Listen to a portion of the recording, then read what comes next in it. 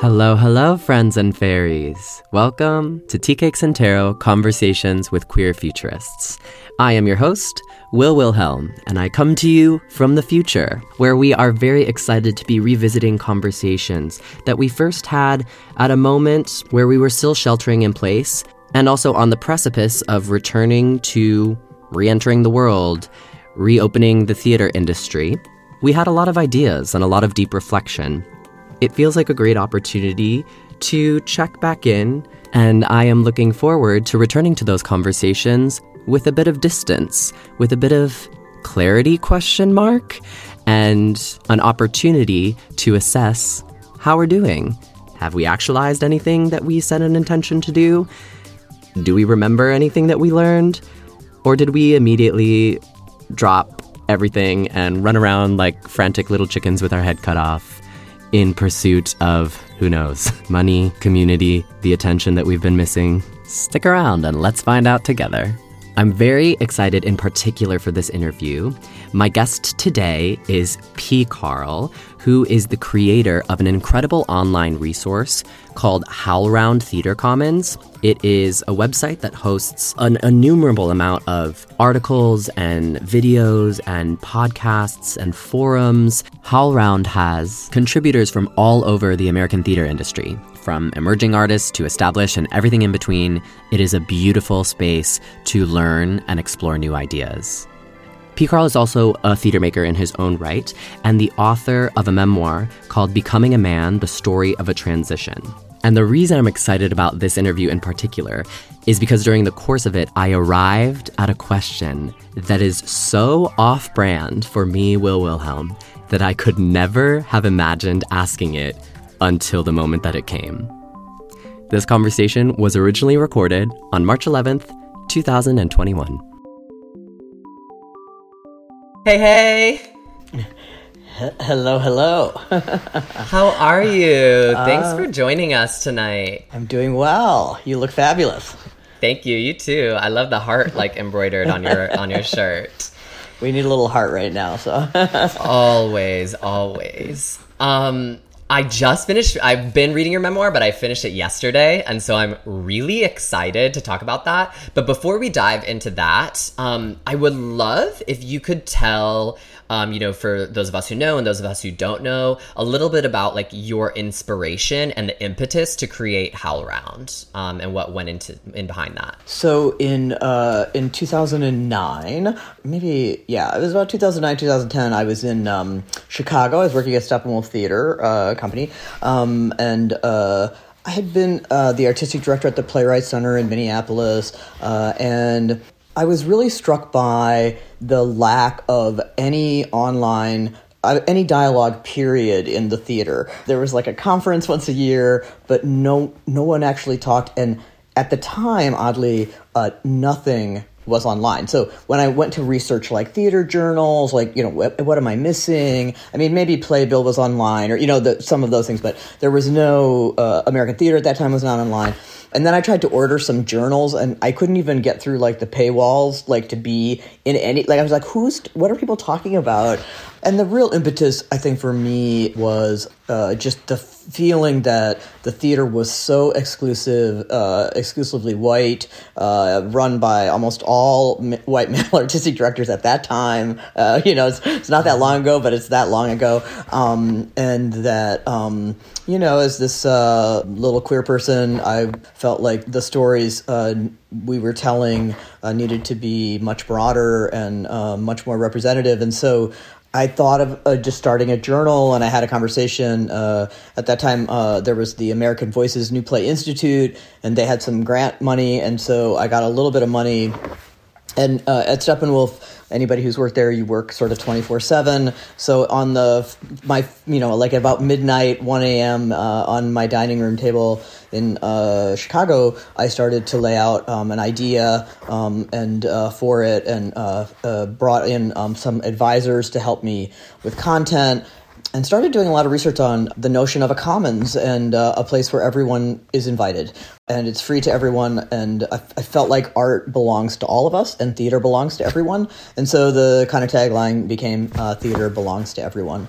And the fun story of the name, I think it's a fun story, is that my wife, who is has done advertising copy. She's also a great writer, but as a day job did advertising copy. So she handed me maybe 100 options for names for the journal, and the only one that I was like, it's got to be HowlRound, because it's it's the screaming feedback of a microphone. And I was like, this is what I'm doing. I'm screaming at the theater to do better.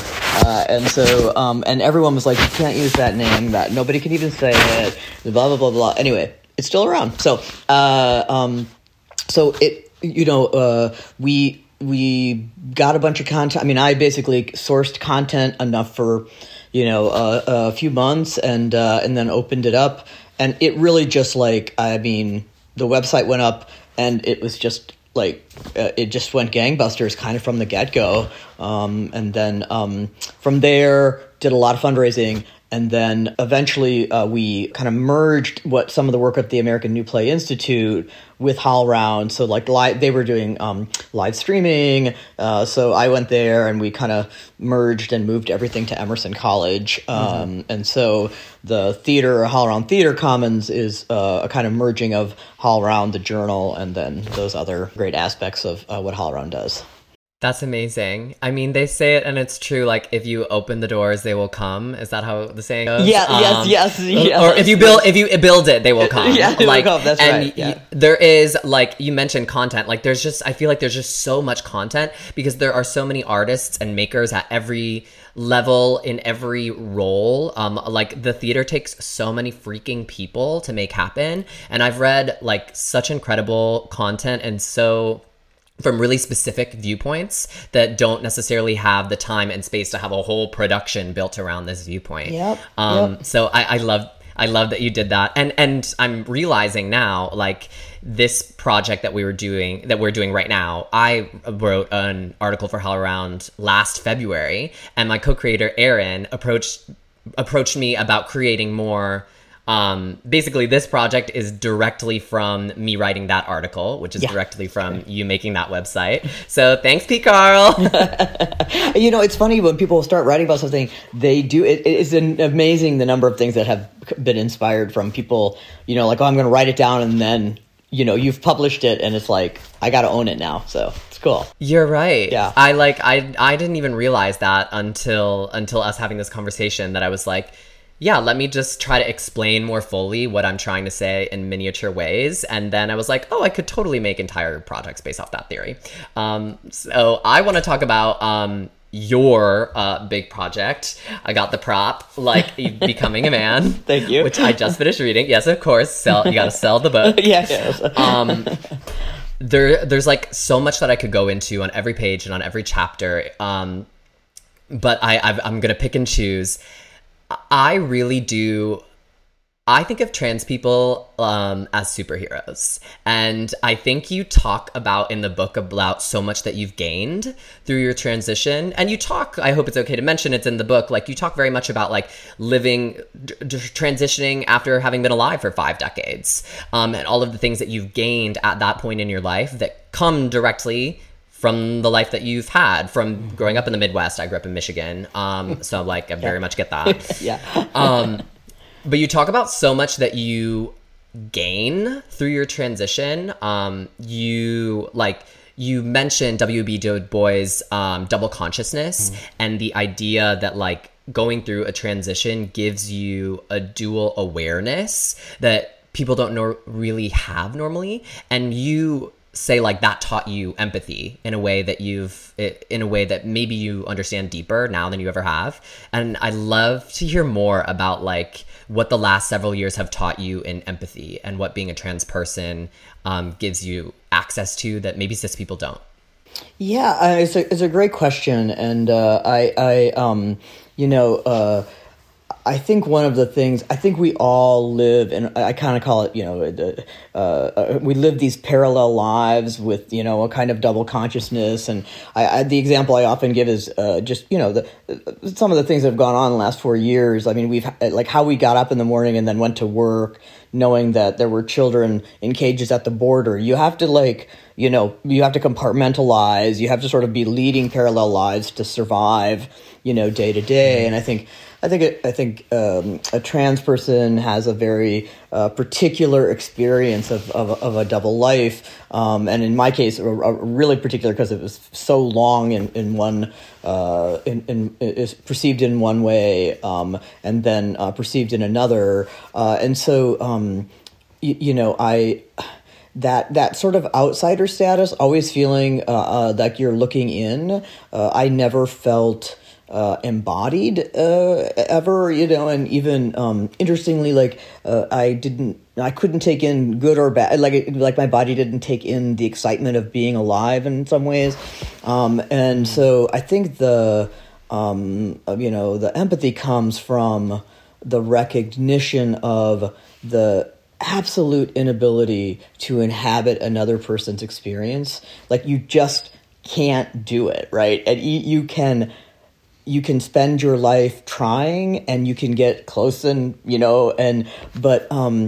so I think there was something about, going through a transition, being treated really terribly by people that I was close to, losing a lot of friends in the transition, and then just really knowing how little we know about what people feel and go through. And so to whatever degree I was a judgmental person, that really left my body. I see people we're all just trying to make it, and I try to see people from that lens, and the people that tried to see my experience through that lens, thank God for them, because I'm still here because they embraced me in a really difficult time. So, yeah. Yeah, that's amazing. Thank you. One of the other things that I think of as a superpower that I feel like you talk about in the book is interweaved with passages from other with other literature, often iconic literature that has impacted you, and obviously I think it doesn't take a genius to figure out that trans people have a heightened self-awareness because they've had to construct an identity in that way. And you call out the Angels in America passage of the Mormon diorama figure saying that she has to pull out her own innards and examine them before stuffing them back in your body. And in Angels in America, that's such a grotesque image to have in your head. But I'm like, oh my God, yeah, I totally have done that. And somehow it's the most freeing thing to literally rip yourself open and just take a horrifying look at the blood and guts that you consist of and be like, how can I put this back together for me? Mm-hmm. So I wonder if there's is there a part of that that's actually really beautiful and really freeing in its grotesqueness? I mean, yeah, I love that. I just love that passage so much. I think Angels in America is a touchstone for me, because I think the idea of bodies is just, that's what that book's about, and being trans is so much about a body and the obsession of the body, right? With the body and other people's and your own, especially when you're as I say, and when you're transitioning, it's nothing if not a narcissistic moment in time of oh my God, But I think the process of transitioning is ripping your it's you make a decision. At least I made a decision to risk everything. And I say in the book, I had this great healthcare provider who was specialized in trans queer health, and she was just be prepared to lose everything. And I was like, what? I'm going to gain everything. I'm going to be myself. What do you mean by that? And honestly, she was spot on. I lost, my relationship survived, as you'll read in the book. It was close, but spoiler alert. Yeah, spoiler alert. And so I made a choice to kind of rip myself open and risk everything to feel embodied. And it was ugly. It was, I think the book conveys how flawed I am, how flawed and imperfect I was transitioning. But the process of becoming embodied is the most amazing experience. To be at my age, to have been 50 and to have never felt at ease, and then to finally feel like I'm walking through the world and people see what I feel, and that it was worth all of the ripping out and the stuffing back in. So yeah, I'm very happy to hear that, and I related a lot to that. I will say the one part that I was like, I'm actually really glad that someone else is saying this, because it's putting words to a feeling that I haven't had, is you talk about like adolescence and youngness, and you keep going back to embodied and just feeling like a general sense of disconnect. Like not anything specifically is wrong. I just like, I can't really feel dropped into any moment. And I was like, yes, looking back, like, I feel like you explained a part of my past self to my present self. And so thank you for that. Yes, you're welcome. It's like being an anthropologist, being trans, because you're just watching all the time of like, could I do that? Can I fit there? And so you learn a lot, I think, about other people in that experience. So yeah.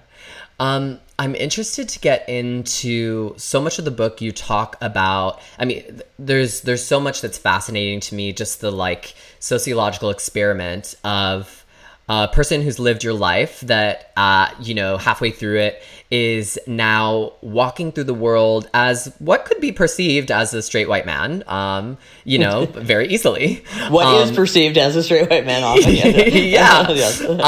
And so I am really curious. You talk a lot about like toxic masculinity, especially white toxic masculinity, and also that being really the only touchstone for what we give our world of like, this is what it is to be a man or to be masculine, especially being, storytellers.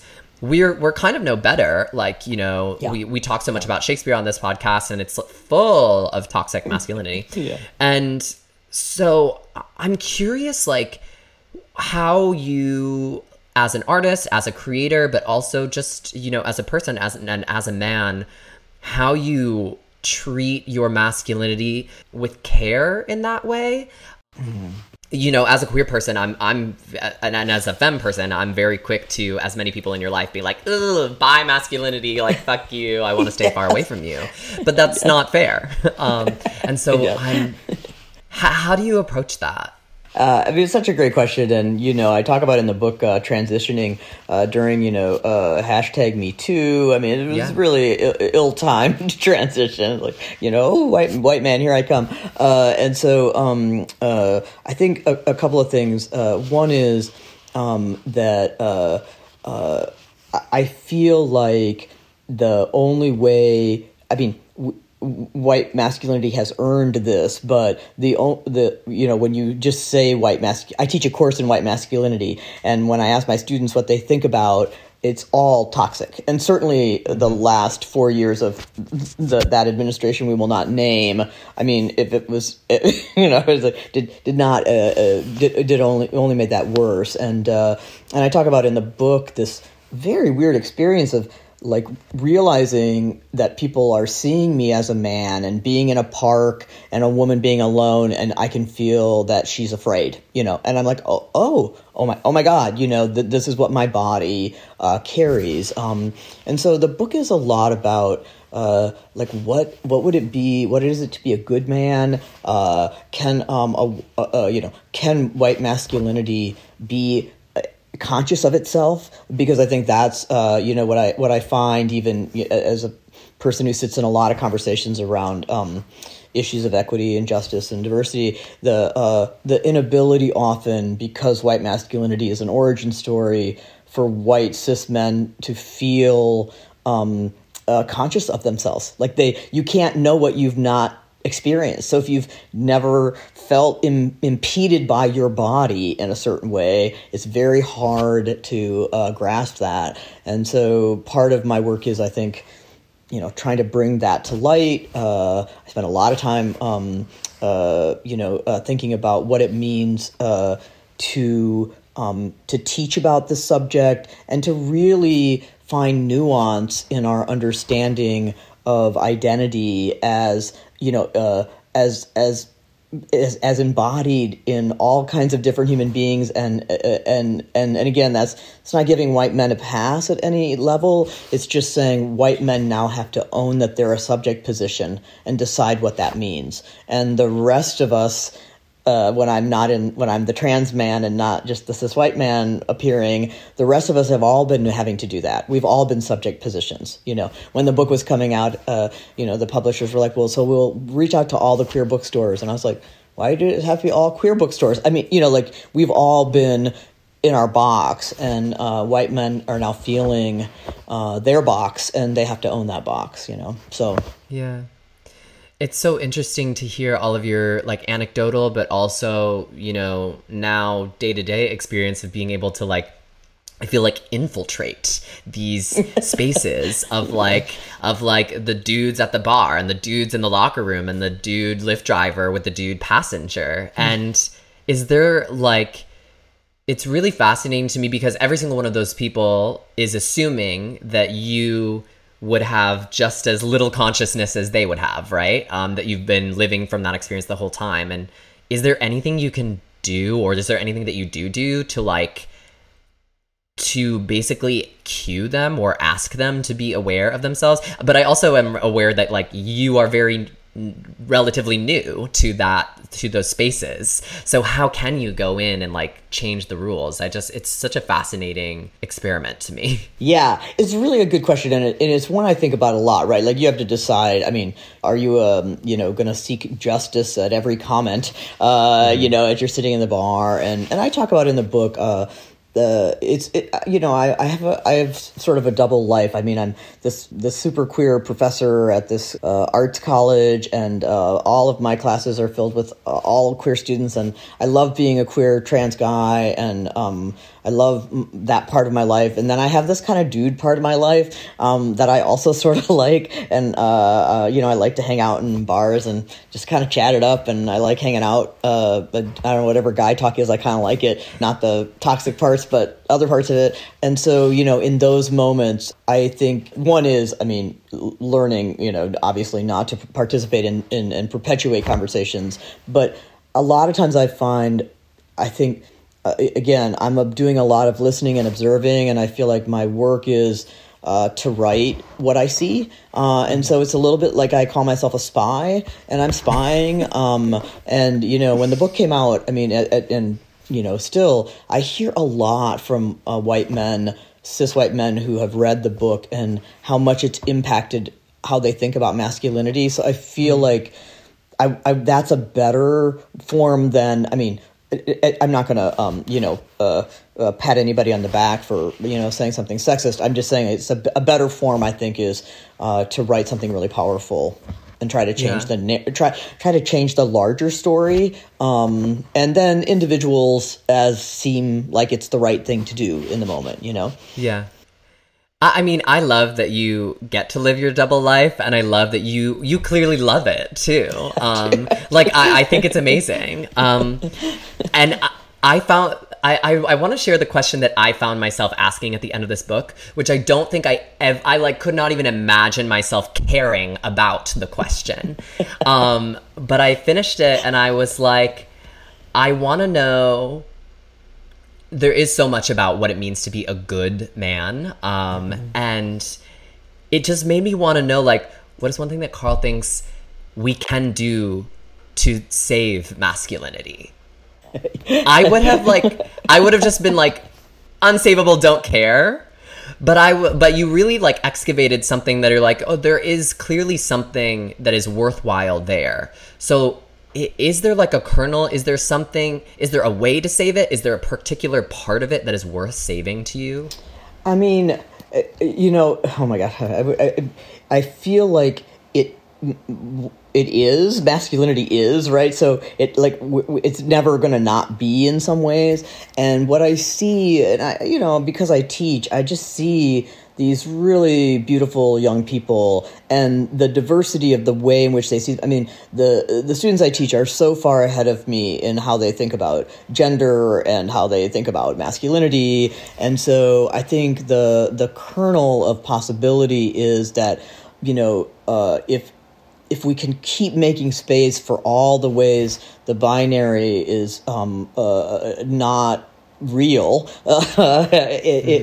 then I think in that world, masculinity can be a thing among other things, right? And so, you know, and that's not going to happen in my lifetime, probably related, but we try to chip away at it, and I certainly see some of the young cis men in my class. They give me much hope for that possibility. So that's, I think, that's the kernel, I think. That's amazing. That makes me very happy to hear. And I think you're right. When it stops being one thing that must be replicated by everyone, and it becomes, you know, as nuanced as men are, and should allow themselves to be. Yeah. It made me think about a time in my life where I put a lot of effort into expanding what masculinity could be to include whoever the fuck I was. And I gave up at that point because I found it to be inflexible. Yeah. Yep. And I hope the flexibility is part of what saves it. I love that. Thank you. Could I give you a tarot reading? Yeah, please do. Yes, my first one, as I was tweeting out. Yes. I love that it's your first one. That makes me really, really excited. So I'm going to give you like a little bit of info just to orient you. Okay. So what I'm going to do, this is our special Tea Cakes and Tarot reading. We pull one card from the major arcana. Tarot decks normally have 78 cards. 22 of them are called the major arcana, and they kind of represent circle of life, a cycle that we're constantly going around and around and around. So when you do a bigger tarot reading, when one of the cards from the major arcana shows up, those cards are kind of like, pay attention to me. This is a big moment, basically. Okay. So we're going to pull one of those cards that speaks to, you know, cyclical journey of life. And then I'm going to pull one of Shakespeare's sonnets. And that's what we do. All right. So I've been shuffling these cards a little bit, but I'm going to keep shuffling the tarot cards, and I'm going to ask if there's anything that you feel like you need greater clarity or perspective on. It could be a specific question or any theme or topic. You know, I wonder, the question of probably a lot of artists right now whose careers have sort of disappeared. I'm of those artists. And so I think one of the things, you know, I'm really thinking about is how to think about being an artist in a world that is so incredibly broken and going to be grieving for a really long time, and what is mine to do and not to do. I think, I don't know if that's too big a question, but no, there's no question too big or too small. That's amazing. Yeah, and correct me if I'm wrong, but there's talks about like what would the stage version of becoming a man be, right? There is I've adapted it. Yes, ART and the Public Theater have committed to producing it, although that all happened, and then 3 minutes later there was a pandemic. So we will see when it emerges, but it's I think it's going to happen eventually. So that's amazing. All right, well, I will be casting my spells for that. yeah. Pick a card for that, will you? Just give me a date. So I'm going to be sort of just cutting this deck on screen so you can see it. And let me know when you want me to stop. And then the top card will be your card. All right, go ahead. Okay. Yep. So thinking about what a place is and is not at this time of grief and artists wanting to get back to creating. Okay, so I know this will mean some things to some people, and it is yet to mean something to you, but I've drawn the Hanged Man.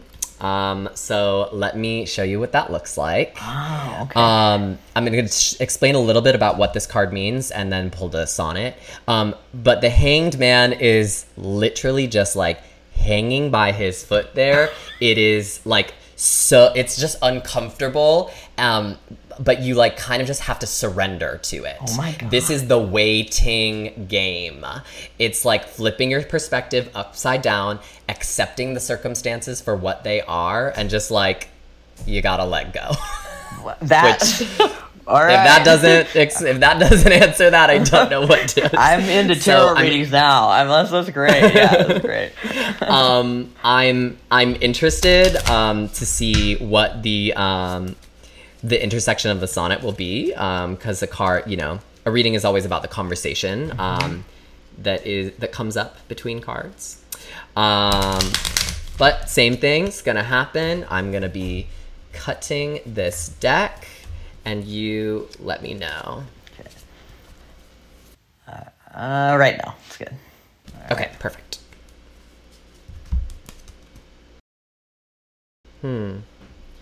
Okay, this is sonnet 71. No longer mourn for me when I am dead, then you shall hear the surly, sullen bell give warning to the world that I am fled from this vile world with vilest worms to dwell. Nay, if you read this line, remember not the hand that writ it, for I love you so, that I in your sweet thoughts would be forgot, if thinking on me then should make you woe. Oh, if I say you look upon this verse, when I perhaps compounded am with clay, do not so much as my poor name rehearse, but let your love even with my life decay, lest the wise world should look into your moan, and mock you with me after I am gone. Wow.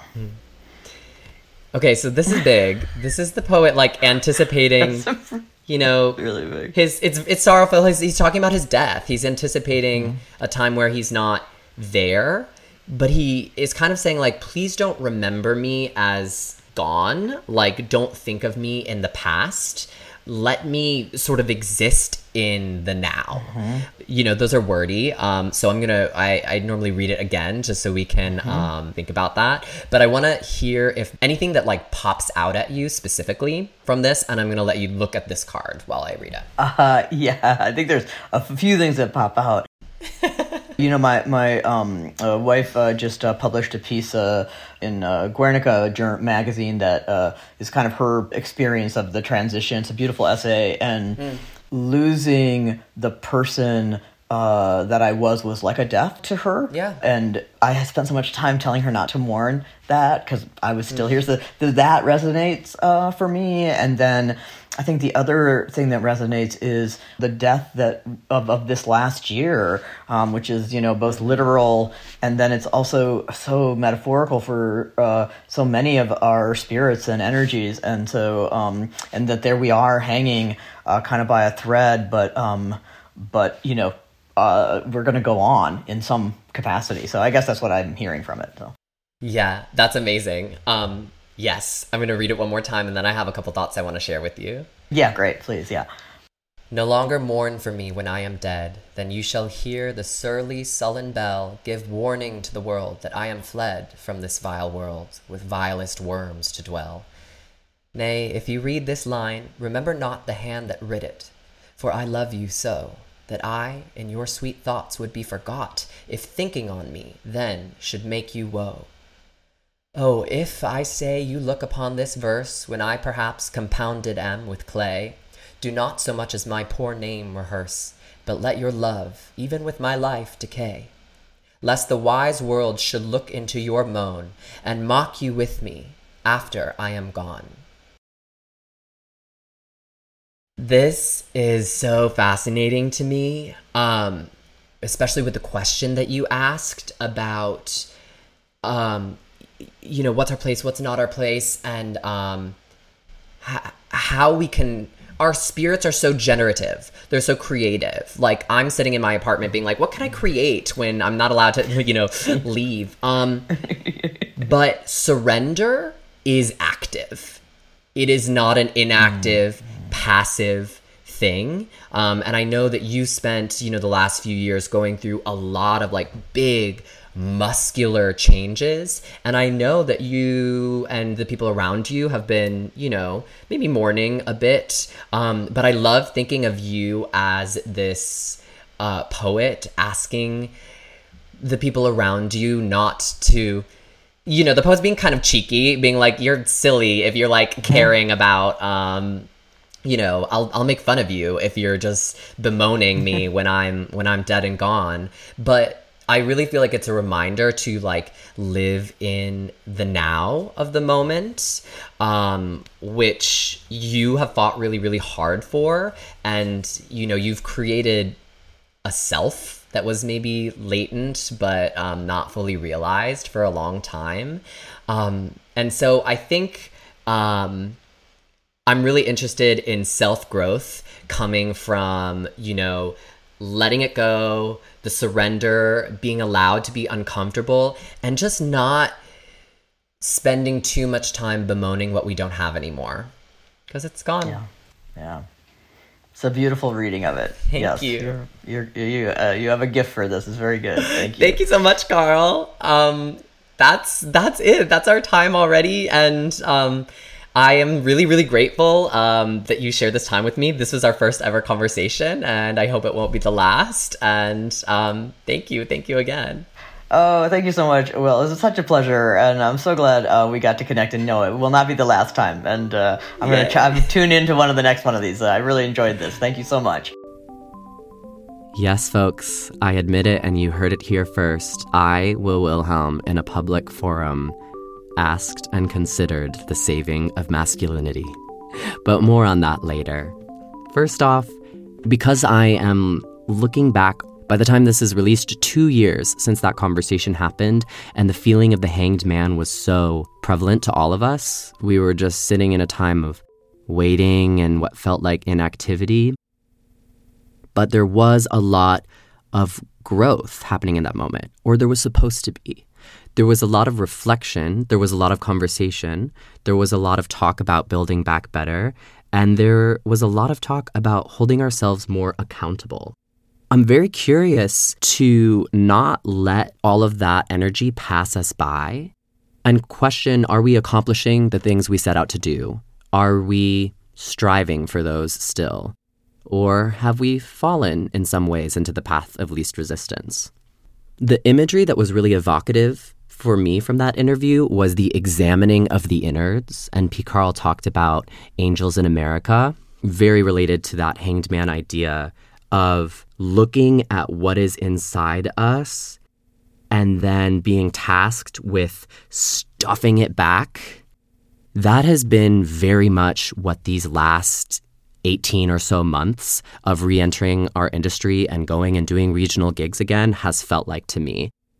I ripped myself apart, and I know that I'm not alone, and then was tasked with being able to collaborate and being able to be around people and perform in public and have a heightened awareness of myself that I was not necessarily asking myself for before.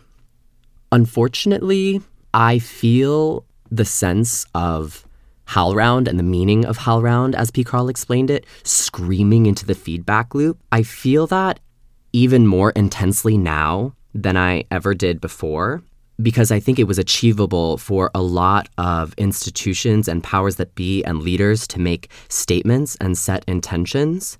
And it's really disheartening to see how those fall apart when a budget becomes tight or we get close to the deadline. I think we've seen a lot of performative allyship or performative representation where the seasons we program are more diverse, perhaps. But I've been hearing a lot of horror stories from the artists working in those institutions trying to advocate for themselves. It seems like the energy in a lot of places has been, we want to extend this invitation to you into our home. Then, when the people invited in are like, cool, thanks, I'm here and it seems you haven't set me up for success in any way. There are none of the things that I need to thrive or feel supported here. That has to be part of the invitation as well. And then all hell breaks loose and the balls get dropped. And it's really disappointing. And I've been hearing different iterations of that same story from many artists in my community and many friends. So if that's you, you're definitely not alone. Not sure that that's comforting or discomforting, honestly. I'm picking up on a piece of wisdom that P. Carl offered, and that was his reason for making HowlRound in the first place was in direct response to the exclusivity of theater and the way theater and the arts were being made, and to create a more community-based, all-access platform for ideas to be exchanged. So definitely want to encourage that energy wherever we can find it.